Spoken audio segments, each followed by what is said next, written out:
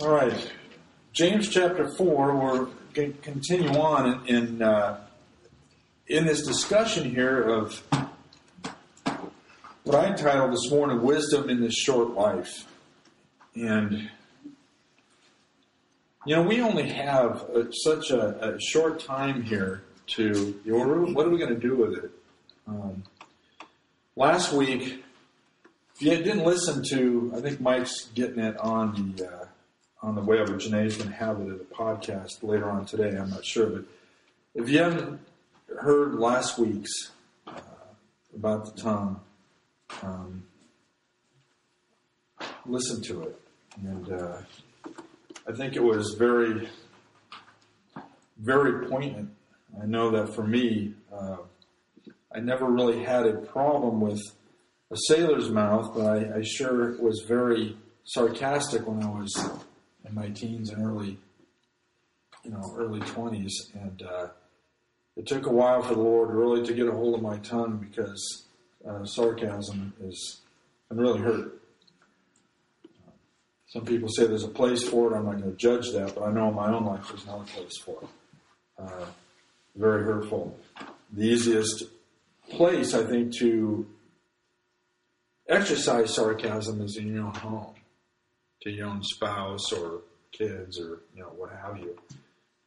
Again, I'm not judging. Some people say some sarcasm is good, but for me, it has done nothing but cause me grief. The tongue. We just a little bit of review here. We talked about it was a fire. It was a world of iniquity. And iniquity is something that is inherently wrong. Okay, so we inherently have something that of a little member that controls our body. Remember, we had that. I don't have the specifics here, but we had the weight of the Queen Elizabeth, the ship, something like 148,000 or whatever tons. I forget what it was now, but anyway, the rudder was 1/10 of that or something like that, and yet it controls the whole ship. And that was just an illustration on the fact that the tongue is such a small member of the body, yet it defiles the whole body. We can defile ourselves and absolutely wipe out our witness with our tongue. We can spend weeks gaining somebody's trust or convincing them, if you will, that the scriptures are the Word of God or what have you, and yet we can destroy that with the misuse of the tongue. But as fire is set on by the world of hell, we looked at that word Gehenna and what that means in the Valley of Hinnom, how they used to burn human sacrifices, the pagan deities. Later on, it became a rubbish heap, if you will. It was a constant reminder of the burning of hell. This is where the tongue originates. It's a member that is that nobody can tame. I feel that men try to be good and try to tame this and try to watch what they say. I used to have family members that had what they call a swear jar. It was always full. Men tamed everything. All wild beasts, but they cannot tame the tongue. But Jesus can. Jesus can turn your sour, bitter, muddy, corrupt spring that flows out of your tongue into sweetness of wine. That's my poetic understanding of it. And he has. Me. Still work. Am I perfect? I'm glad my wife isn't here, because she would tell you unequivocally no. But the Lord wants control over your tongue. If anybody lacks wisdom, let him ask of God, who gives to all liberally and without reproach. It will be given to him, but let him ask in faith. God, I can't control my tongue, for example. I know that you can, because you make a mute speak. You made a donkey speak. I know that you can control my tongue and change it. Another point that I wanted to bring out leading up to this fourth chapter, then we'll get into this. It's going to be very intriguing. People want to have endurance and they want to have patience in the Christian life, and we should. And we should pray for those things, but I want to admonish you when we do God will allow the trials to come. Because it's through trials that we build up patience. We build up endurance. It's through the trials that God allows in our life. And we shouldn't shun them.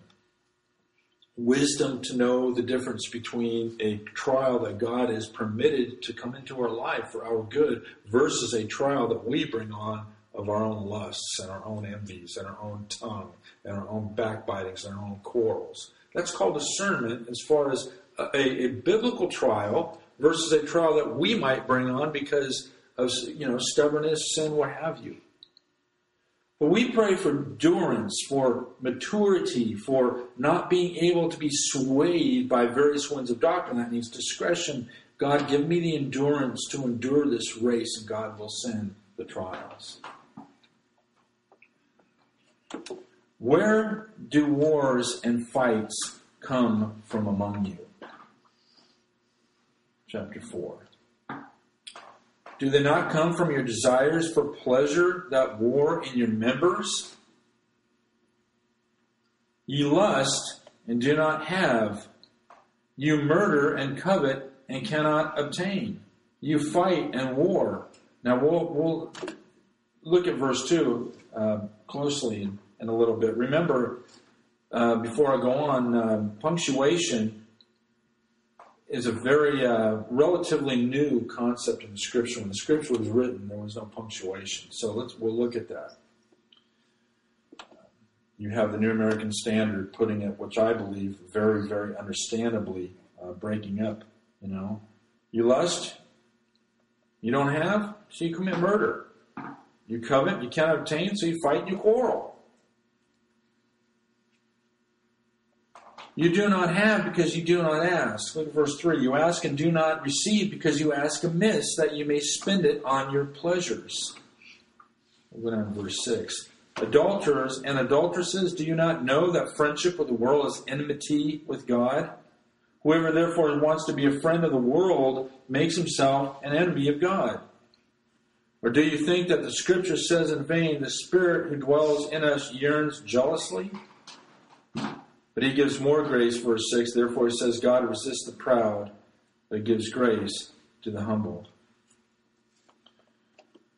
There are so many unhappy homes, so many frustrated Christians, so many complacent marriages, and fighting that goes on within and without. Let me say that again. Let's look at that. There are so many unhappy homes. Marriages that are just a marriage of convenience. They've gone on to a point where they just can't. They don't want to leave because where are they going to go? Or they don't want to fight because they have enough wisdom and they know that's a losing battle. You never win battles when you fight. Nobody wins. It's just a complacent type of thing. Frustrated Christians.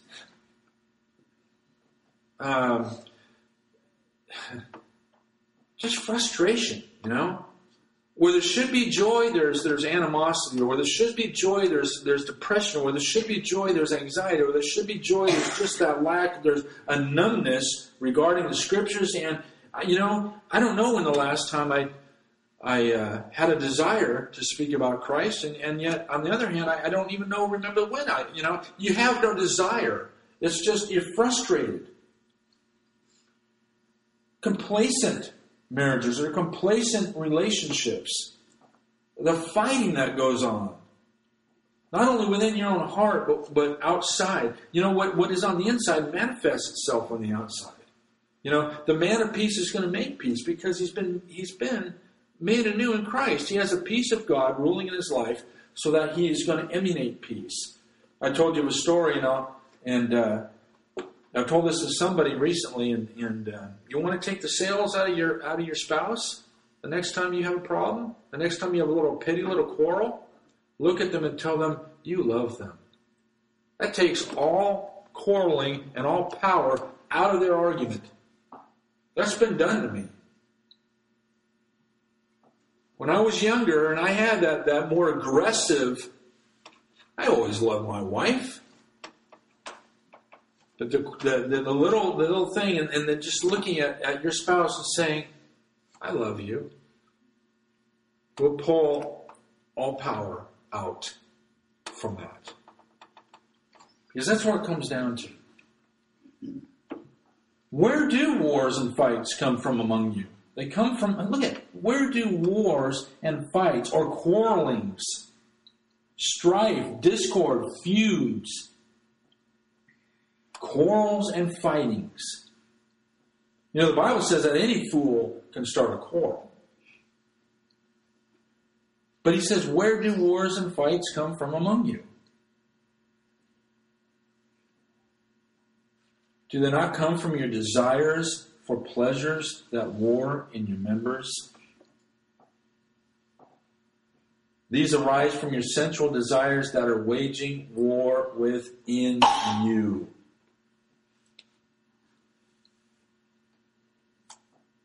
There's a war going on, whether we want to admit it, in us. It's the desire to be right. It's the desire to be first. It's the desire to have your point heard. It's a desire to vindicate yourself. It's a desire to put you on a level that you should be on. I'm the man. I'm the captain of my house. Whatever the case is. If you really want a systematic understanding of this, you must go through systematically the book of Romans and see where Paul puts it down for you in especially the chapters of 4, 5, and 6. And then we get into that 7th chapter and he talks about this. It's in every one of us. There's a war going on for supremacy. I don't do the things I want to do. And yet I end up doing the things I don't want to do. What is wrong with me? Well, we all know, without getting into that, the victory is in the residing of the Holy Spirit within us. God takes up that victory. God takes up the supremacy. But these wars and these fights, they come from among you. You know, wars and fights are in direct contrast with the preceding peace. And I'm talking about the preceding chapter, verse 18. Remember? Now the fruit of righteousness is sown in peace by those who make peace. Fightings and wars are the opposite of peace. There is enmity within. Did you know that we had enmity with God? We were at war with God. We were the enemy of God. We were friends and captains, if you will, with the world, but we were enemies with God.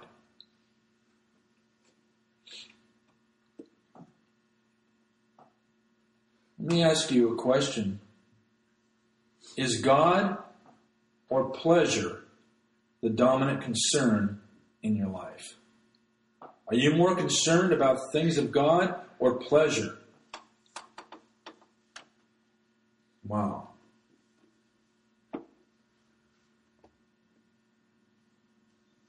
If you're honest with yourself, you'll know exactly where you are in the Christian life. Is God or pleasure the dominant concern in our lives? These wars that come from within us are from selfishness, they're from greed, they're from lust, they're from envy. And if you break those down, that all comes from a heart that says, me first. It's me. I love you only to the point that you can give something to me. You can fulfill my life. Whether it's sexually or whether it's philosophically or monetarily. How many people do we know that for one reason or another have fought over money, have divorced over money? We know a couple that very, very well that they've been married since 1966. And the only reason why they stay together is because in the state of California, you have to sell your property and divide it. They don't want to. Neither one want to get rid of their home. Now, these people are not Christians, but we have ministered to Christians that are almost just as bad. They're frustrated. They're fighting. They don't want to let go of the supremacy in their life. Look at verse 2. You lust and do not have. You murder and covet and cannot obtain. Now I'm reading from the King James Version. We'll spend a little time on here on this second verse. You lust and you do not have. You murder and covet and cannot obtain. You fight and war. You do not have because you do not ask. Webster defines lust as a bodily appetite, especially excessive sexual desire. But that's not it. It is an overmastering desire for anything. An overmastering desire for anything. It's to feel an intense desire or an intense drive to fulfill a need that you think that you have or you have.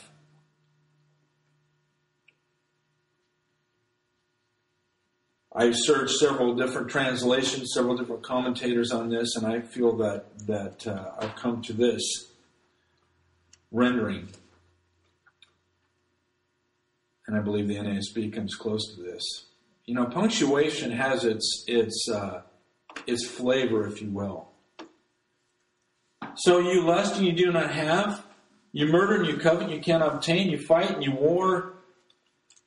This, you desire and do not have, so you kill. You covet and cannot obtain, so you fight and wage war. You desire and you cannot have, so you kill. Yeah, that comes to the, sometimes to the fruition of actual killing. You know, Cain and Abel and so forth. People kill for each other's wives, or people kill for less. You know, that's the ultimate. But how many times do we kill the vitality of our relationships? Or we kill our relationships because somebody's stubborn, or somebody envies, or somebody desires, and they cannot obtain, so they get angry, and they wage war. Covetousness. You lust and you do not have. You murder and covet and you cannot obtain. Think about that for a while. What does coveting mean? Coveting means that you want something that is not necessarily yours. You're not satisfied with what God gives you. Keep your finger there for a minute. You all know the story of Naboth's vineyard, right? Okay. Involving the wicked King Ahab and his more wicked wife Jezebel. This illustrates covetousness to the point of murder. When we covet something, that means we have a desire that we want it to be ours. And it goes beyond the fact of, I want it. The thought of, does God want me to have it, sometimes doesn't even enter in. They just want it. Here's where the mind comes in too. Well, I might not have Betty Lou down the street, but boy, I'll tell you what, I'm not a dead man. My eyes can feast on it. Can you? That's covetousness. That's lust. That's desire, and it's a strong desire. And you know what? Gone on unchecked, you will have Betty Lou down the street. And your marriage will fall apart, your relations will fall apart, your ministry will fall apart, your fellowship with God falls apart. Wow. Keep your finger here for just a second and turn to 1 Kings chapter 21. Oh, wow. I love the Bible. It practices what it preaches. And Ahab covets, desires, wants beyond anything else Naboth's vineyard. Wow. Jezebel. What a wife, huh? 1 Kings 21 illustrates this perfectly. And it came to pass after these things that Naboth, the Jezreelite, had a vineyard which was in Jezreel. The valley of Jezreel is just a little bit north of Jerusalem, upper part of Israel, next to the palace of Ahab, king of Samaria. We know the distances because we know that Samaria was the capital of the 10 northern tribes. So we know where this location is. You can look on the map. These things really happen. So Naboth had a vineyard. right next to the palace of King Ahab, Samaria. Look at verse 2. So Ahab spoke to Naboth, saying, give me your vineyard, that I may have it for a vegetable garden, because it is near, next to my house. For I will give you a vineyard better than it. Or, if it seems good to you, I will give you its worth in money. Look at verse 3. But Naboth said to Ahab, the Lord forbid that I should give you the inheritance of my fathers to you. Here we go, verse 4. So Ahab went into his house sullen and displeased. Didn't matter about God's decree or God's inheritance. It didn't matter that. He wanted what he wanted. So he was sullen, he was displeased because of the word which Naboth the Jezreelite had spoken to him. For he had said, I will not give you the inheritance of my fathers. And he lay down on his bed and turned away his face and would eat no food. Wow. Are we starting to see the problem that envy does? It overtakes everything, not only your senses, but your vitality, your reason. Envy and lust takes away your reason, your godly reason. Look at verse 5. But Jezebel, his wife, came to him and said to him, why is your spirit so sullen that you eat no food? He said to her, because I spoke to Naboth the Jezreelite and said to him, give me your vineyard for money, or else, if it pleases you, I will give you another vineyard for it. And he answered, I will not give you my vineyard. Now, before we go on, he was placing his eyes on something that was not his. He had other vineyards. He had other provisions that God had given him, but he was placing his eyes on that which was not his. That is lust. That is envy. That's desire. God has given me, let's look at this vernacular, we're all adults. God has given me a wife to love, to enjoy, to walk this life with. To be a witness of Christ in the church with. But my eyes are on something that's not mine.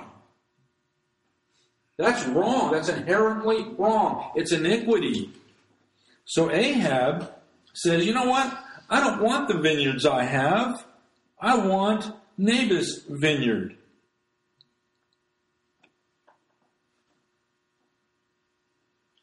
Wow.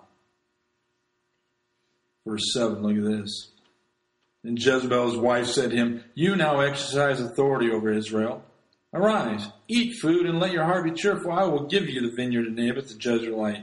And she wrote letters to Ahab's names, sealed them with his seal, sent letters to the elders and nobles that were dwelling in the city with Naboth. She wrote in a letter saying, proclaim a fast and seat Naboth with high honor among the people. And seat 2 men, scoundrels, before him to bear witness against him, saying, you have blasphemed God and the king. Then take him out and stone him, that he may die.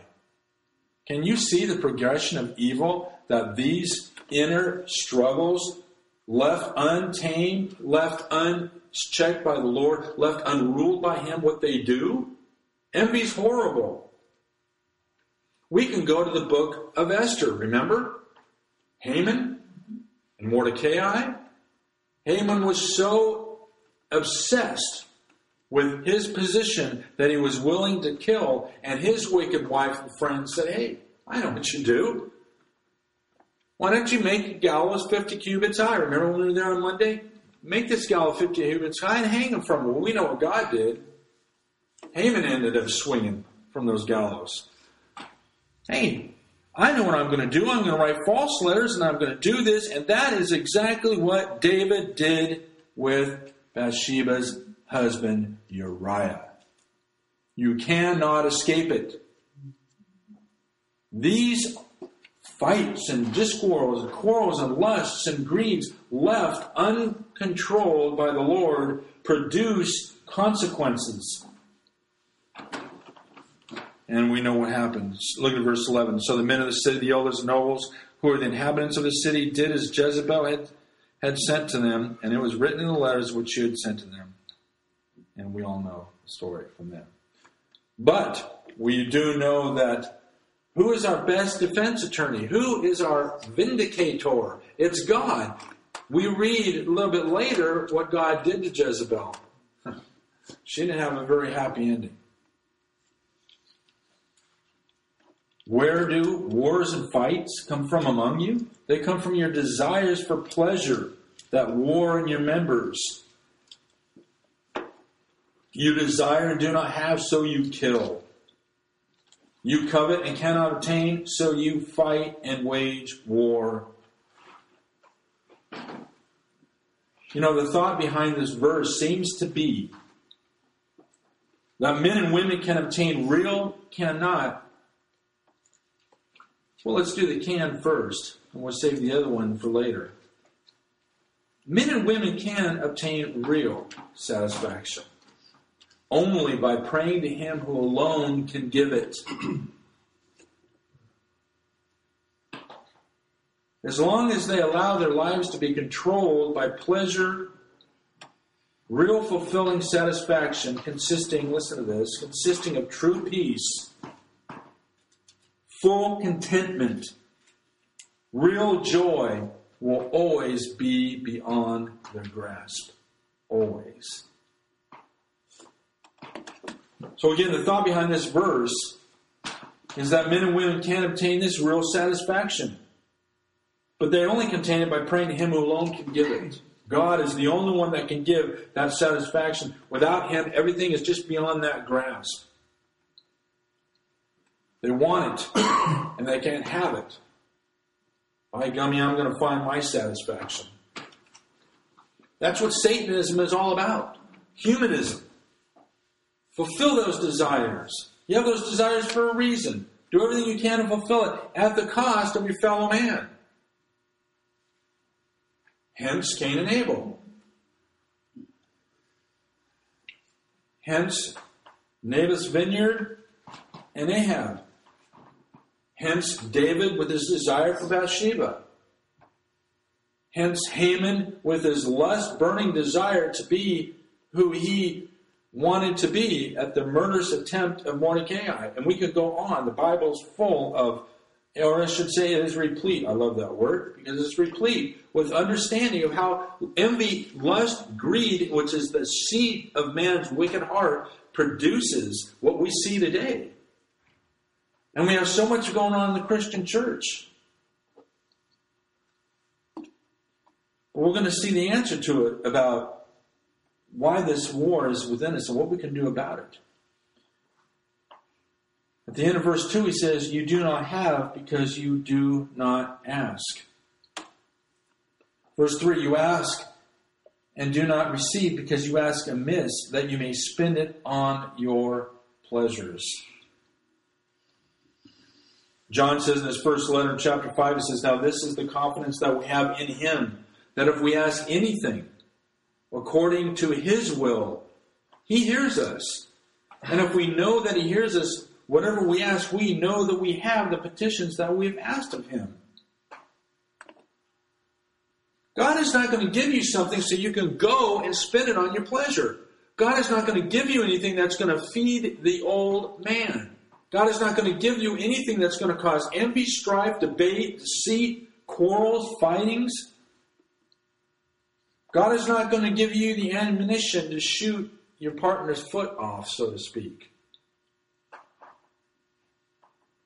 And yet we ask because we think that God is obligated to do us. Hence we have movements today. You know what? A big destroyer of men is money. Big destroyer of men. But yet the fallacy is we ask God to give us money, to make us rich. Now God will provide for our needs, don't get me wrong. But we want to be rich. God desires everybody to be wealthy. Is that true? Well, we better talk to the Apostle Paul about that, or some of his disciples, or maybe Jesus himself, who had nowhere to lay his head, who was ministered to by not only his disciples, but a band of women, who on the way to the cross said, you women of Jerusalem, don't weep for me, but weep for your children. We could go on and on. So we have people that say, in effect, God will give you whatever you want. There are people out there that believe that people should be millionaires. You want to be a millionaire? Ask God. God will give you all the money in the world. That's to our hurt. And we can go on. We want to ask for things that God is going to be pleased with, that in accordance to His will, because His will is always the best for our life. How do we pray, Master? Please teach us to pray. Pray in this manner. Our, Father who art in heaven, hallowed be thy name. Thy kingdom come, thy will be done. And it will. That fulfillment of that prayer will be fulfilled. But it can be fulfilled in us as we seek His will. To do what is right in His eyes. And we have the promise of knowing, you talk about joy, knowing that if I pray the will of God, He hears me. And I have those petitions that I ask of Him. I want the desire of my heart. I want to follow Jesus Christ with all I have. I want to glorify God. I want to serve Christ to the glory of God. And I know that's His will. And He's conforming my life to it. You ask amiss. Wow.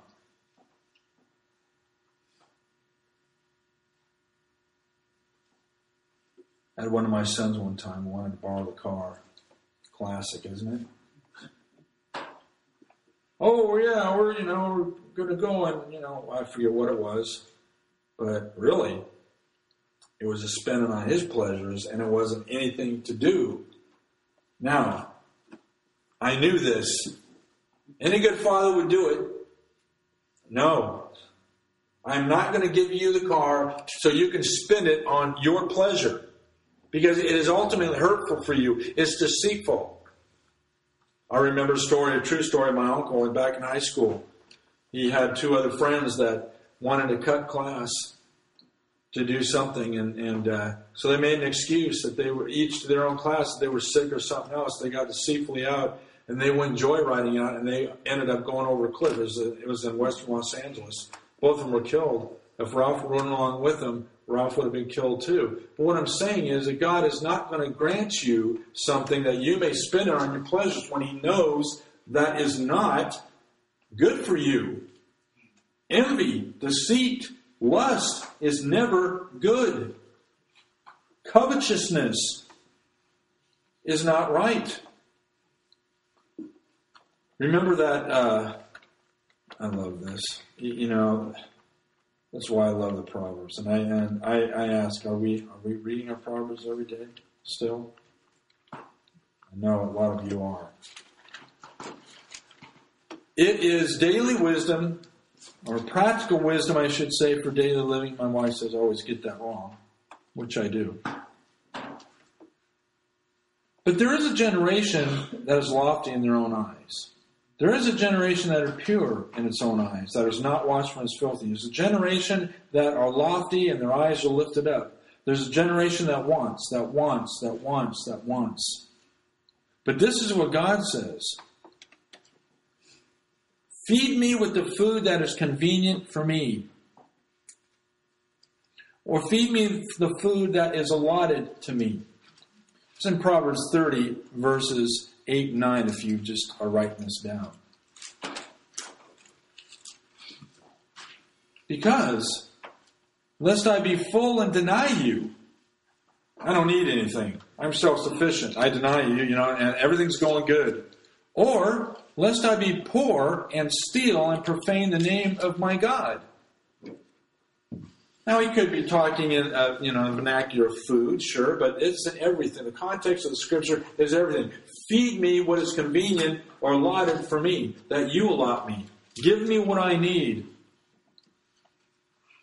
If I don't have something right now, I must not need it. I know a man a wonderful man, who had a bookstore, The Manger, in Carson City, Nevada. He was, the last time I talked to him before the military, he's 40-some-odd years old, desperately wanted to be married.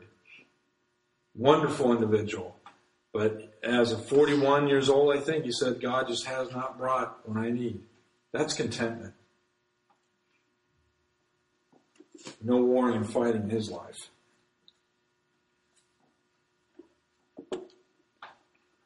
I want to know and have confidence that I can pray the will of God in my life.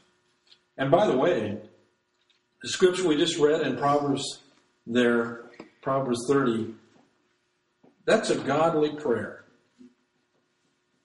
Feed me with the food convenient for me. Let me be content. Contentment is a fading commodity. Which of you are content? Think about this. Answer within your own self. Are you content right now with the life that you have, the life that God has given you? Are you content? If you are not, there's warring going on. There's a little bit of striving. The Christian life is contentment. It's like that old additive. I will say again, the man who has God in everything has no more than the man that has God alone. God is our contentment. He's our source. And He richly gives us all things to enjoy. All things that He gives us. That's the key. That's contentment. I don't want to be discontented. I was discontented as a young man. Oh, I thought I had it all made. I watched my parents through the years. Wonderful people, but always reaching for that something, always wanted that better car, always wanted something else. Then ended up getting a divorce after 23 years. Wow. You adulterers and adulteresses, verse 4. Do you not know that friendship with the world is enmity with God? Whoever therefore wants to be a friend of the world makes himself an enemy of God. Whoa. Listen how the Amplified Bible, good tool, by the way. Never meant for a translation, but a good tool. Listen how the Amplified translates this verse. And you, like unfaithful wives, having illicit love affairs with the world, and breaking your marriage vow to God. Do you not know that being the world's friend is being God's enemy? So whoever chooses to be a friend of the world takes his stand as an enemy of God. Wow. That is amazing. And so true.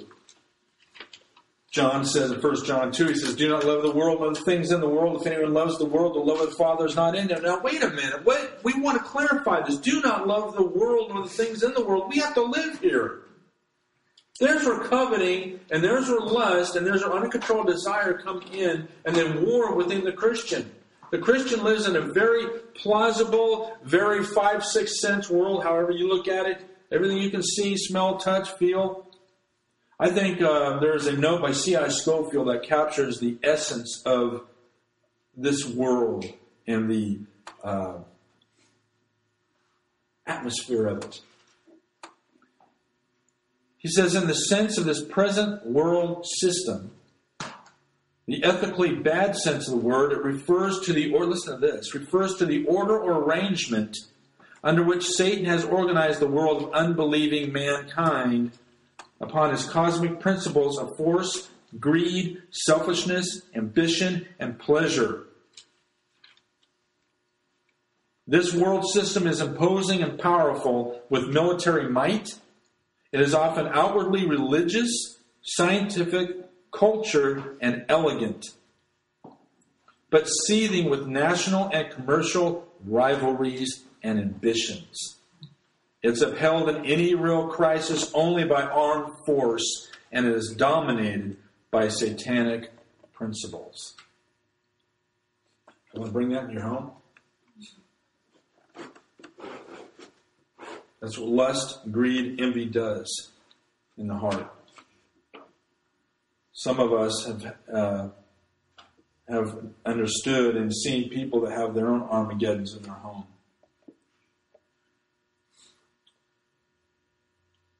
There was a story of a man who was an old-time religious preacher, true, that used to beat his daughter with a belt and beat her and beat her and beat her. And his wife didn't do anything about it because she felt that it was her place not to say anything. Well, as the story goes, the child finally ran away from home and ended up shooting her own father because she could not stand the fact that he proclaimed to be a religious man and yet treated her with scorn and contempt. Found out the man was secretly an alcoholic. He was raging mad. He didn't like his wife. He was at enmity with everybody. Multiple churches falling apart. We can go on and on. If anyone loves the world, the love of the Father is not in him. Wow.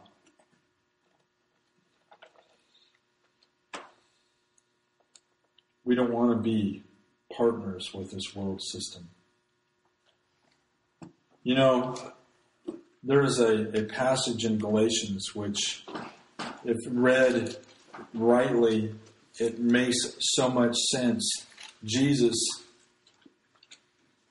who gave himself, right after is Galatians 1, 3, and 4, but you don't have to turn there, but if you want to, it's in verse 3. Have you ever wondered why a lot of Paul's epistles start out with grace to you and peace from God the Father and the Lord Jesus Christ? Those are commodities, those are wonderful, that are given to us by God.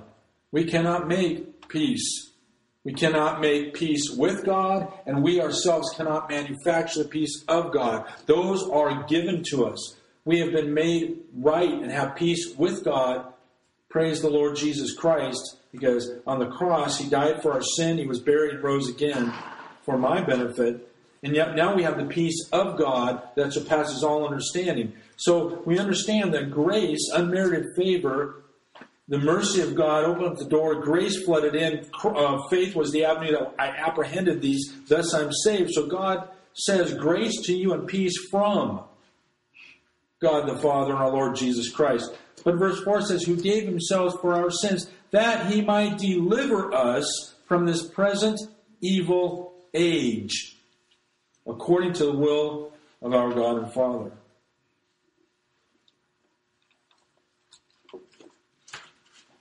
Now, when you look at salvation, we are saved from the guilt and penalty of sin. We are being constantly saved from the power of sin in our life, which includes lust, greed, envy, and all that. And we will ultimately be delivered from the presence of sin. I am safe and secure now. God has delivered me from the penalty. He has delivered me from the penalty, period. He is delivering me from the power through the working of the Holy Spirit in my life. So the power of sin does not have a hold upon me as it did before Christ.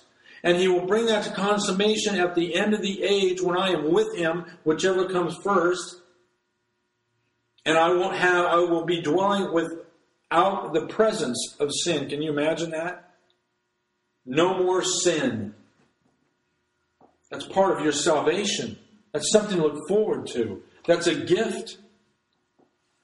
And we're fighting and we're quarreling? Really? Peter says that we're to admonish our spouse, men. We're to treat them as co-heirs of salvation, of the grace that is to come. Not to fight and quarrel with them and put them down or what have you.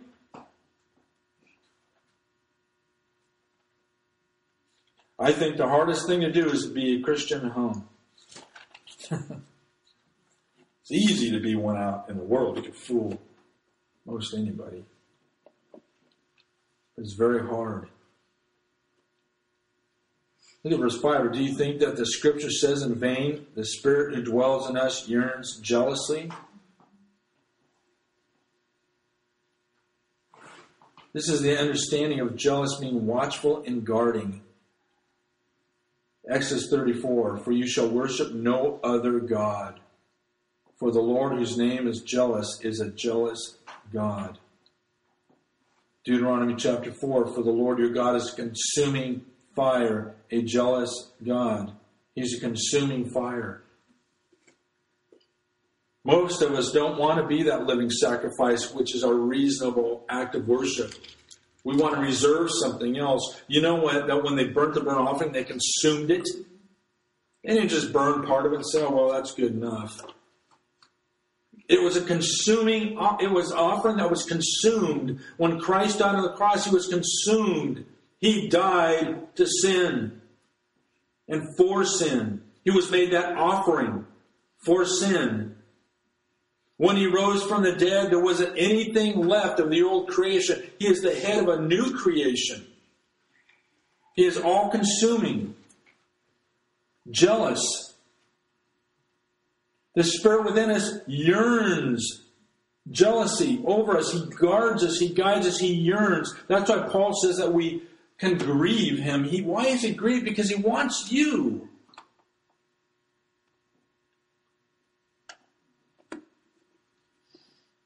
Now we can understand somebody who's been a Christian for a very short time, not understanding the principles. I mean, look at what Priscilla and Aquila did. They went to Apollos in Acts 18, where, a mighty man in the Scriptures, but he only knew the baptism of John. Can you imagine trying to preach Jesus, trying to live the Christian life, only knowing the baptism of John, a baptism under repentance? But we have been baptized by the Holy Spirit. We've been taken from death into life. We're new creations in Christ. That opens everything new. We're new creation in Christ Jesus. Everything old's passed away. All of it's become new. There is a Christian life here that we have the Holy Spirit in. And this God we read about in the Old Testament, that's a consuming fire. He's a jealous God, lives within us. And he's jealous. He yearns because he will not tolerate rivalry. He loves you. And he wants you to be his. Positionally, we are his. But conditionally, are we? Let's make sure that we are. Let's make sure that our condition down here, we allow God to fashion it so it might resemble a little bit of our position up there. We had a man one time ask a group of people, I wasn't there, but I heard about it. He didn't believe in the security of our salvation. And the people said, well, give me an answer. Why do you believe that? Why do you believe that you are not safe in your salvation? And he couldn't give him a viable answer. And one kid who was about 18 or so was in the crowd, was in this group that was going around evangelizing. He says, I can tell you one word, Jesus. Jesus is the reason I am safe and secure. I didn't raise from the dead. Jesus rose from the dead. I wasn't crucified for my sins. Jesus was crucified. That is the reason why we are safe, is Christ. And when Jesus said, I go to my Father and I will send the Holy Spirit unto you, and he will be with you and abide with you forever, that is God sending the third person of the Godhead to live within us. He yearns jealousy. We are his possession. He is jealous over me. He does not like when rivals come in. He is jealous for all of us because he loves us.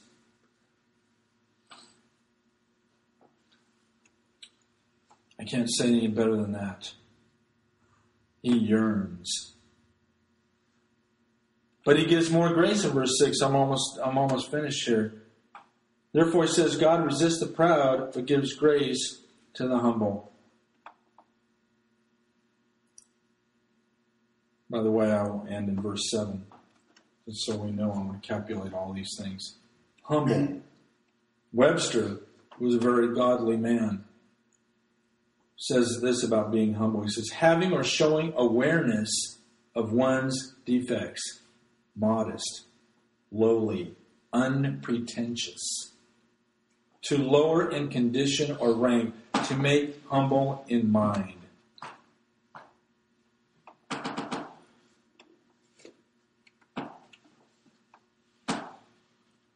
Psalm 25 says, the humble he guides in justice, and the humble he teaches his way. You want to know God? Humble yourself under the mighty hand of God, and he will lift you up. We all know 1 Peter chapter 5. Let me just remind you of this principle. In 1 Peter chapter 5, that's a famous verse about the adversary. Listen to this. Therefore, humble yourselves. 1 Peter 5, 6 through 9, if you're taking notes. Therefore, humble yourselves under the mighty hand of God, that he may exalt you in due time. Humble yourselves under the mighty hand of God. The next time you want to pull rank over a fellow human or your wife, realize this, that you are nothing. I am nothing apart from God. That's like you're trying to be the ant that is proud and says, I'm on top of the grass looking out over the lawn when the elephant's about ready to step on it. Humble? We need to be humble before God. Casting all of our anxiety upon Him because He cares for you. Remember, be sober, be vigilant, because your adversary, the devil, walks about like a roaring lion, seeking whom he may devour, but resist him steadfast in the faith. And on and on. Steadfast in the faith. Resist the proud. God resists the proud. Let me just take a few more minutes, and we're almost done. These are important, I think, and we all have comfortable chairs. I just want to make an observation. When God talks about the end times, when God talks about the tribulation, the great tribulation, you can follow the strain of all the way through the prophets. He starts in an area of Isaiah chapter 2, verse 12, which is very, very telling.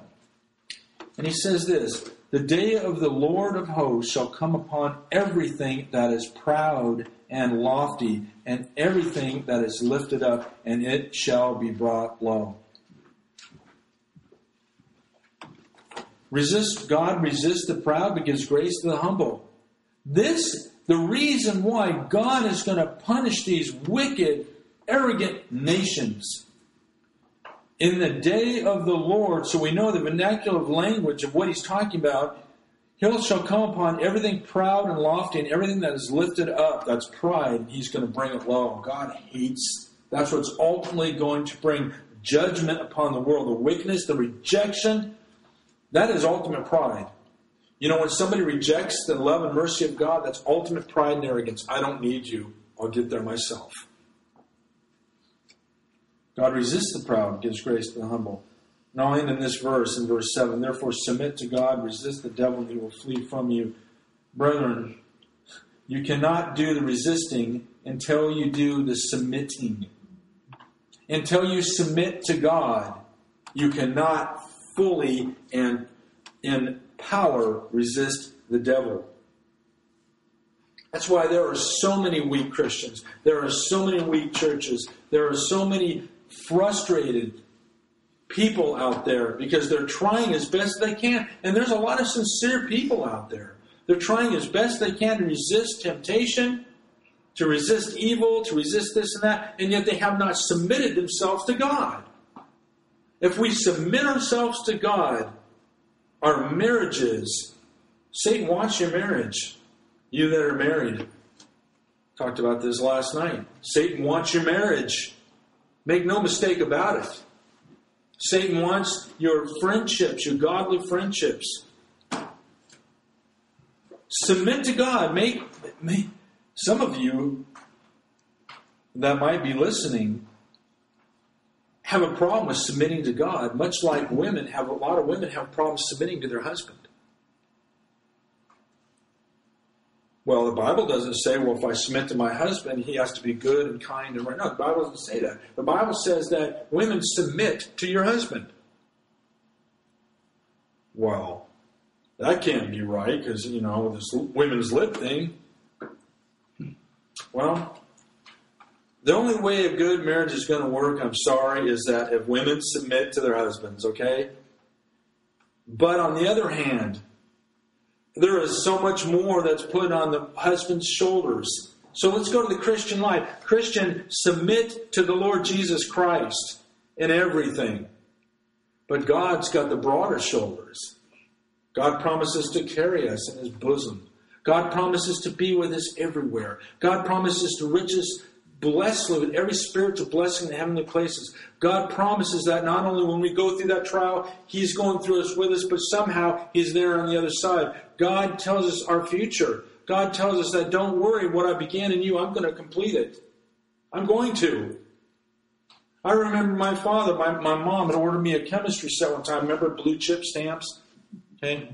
long time ago, man, I waited. My dad sometimes, worked out of town or whatever. It's coming. I'll get it for you. I promise.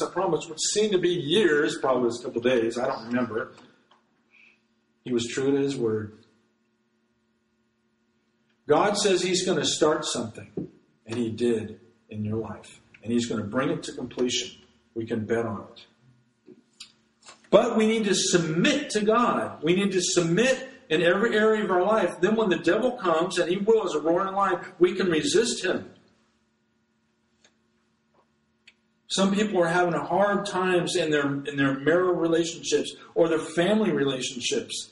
Satan is after you, and they're trying to ward it off. They're trying to do the best they can. They're trying to put on all pretentious masks and not make it feel it bothers them, or they're not going to say anything, or what have you.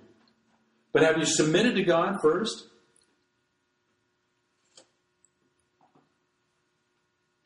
When we submit to God, then we can resist the devil. Again, you cannot do the resisting until you do the submitting of yourselves to God. So I'll end with the first verse. Where do wars and fights come from among you? They do not come from your desires for pleasure that war in your members. Let's ask God to make us humble, to fashion us like the Lord Jesus Christ, who, although he was God in human flesh, allowed men to treat him shamefully. But he kept entrusting himself to a faithful Creator, to his faithful Father. Not that the Lord Jesus Christ was created, don't get me wrong, but the Lord Jesus Christ inhabited a body that his Father made for him. And as he was submitting to his Father as a son in everything, we need to submit to the Lord Jesus Christ in everything. Have we done that? And the joy will start coming forth. And Father, I just really am amazed that you are in love with somebody like me. But yet, Lord, in that love, I realize that it's I don't deserve it. And I think that's what makes it so precious. That we don't deserve it. That we weren't redeemed with good works and silver and gold and all the fine things that this passing world can afford. But we were redeemed with the precious blood of Christ. It was without spot, without wrinkle. And that was for you and I, brethren. And we would come to God, knowing our need, and he will graciously fill it. And so, Lord, I pray that you would take these words today that we've shared today, that we enrich our fellowship by it. But, Lord, I pray that we'd search the Scriptures to know your love and the depths of it, and to be convicted of the fact that we need to understand that you are everything, that you promise to take care of everything, that you promise to direct our steps, that you promise that we will be safe within the storm, as Greg sang earlier, that you have all things in the palm of your hands. Do we really believe that? I choose to stretch myself out upon your word. I choose to believe it. And therefore you give me security and joy that's available to all that would ask it. I thank you, Father, in Jesus' name. Amen.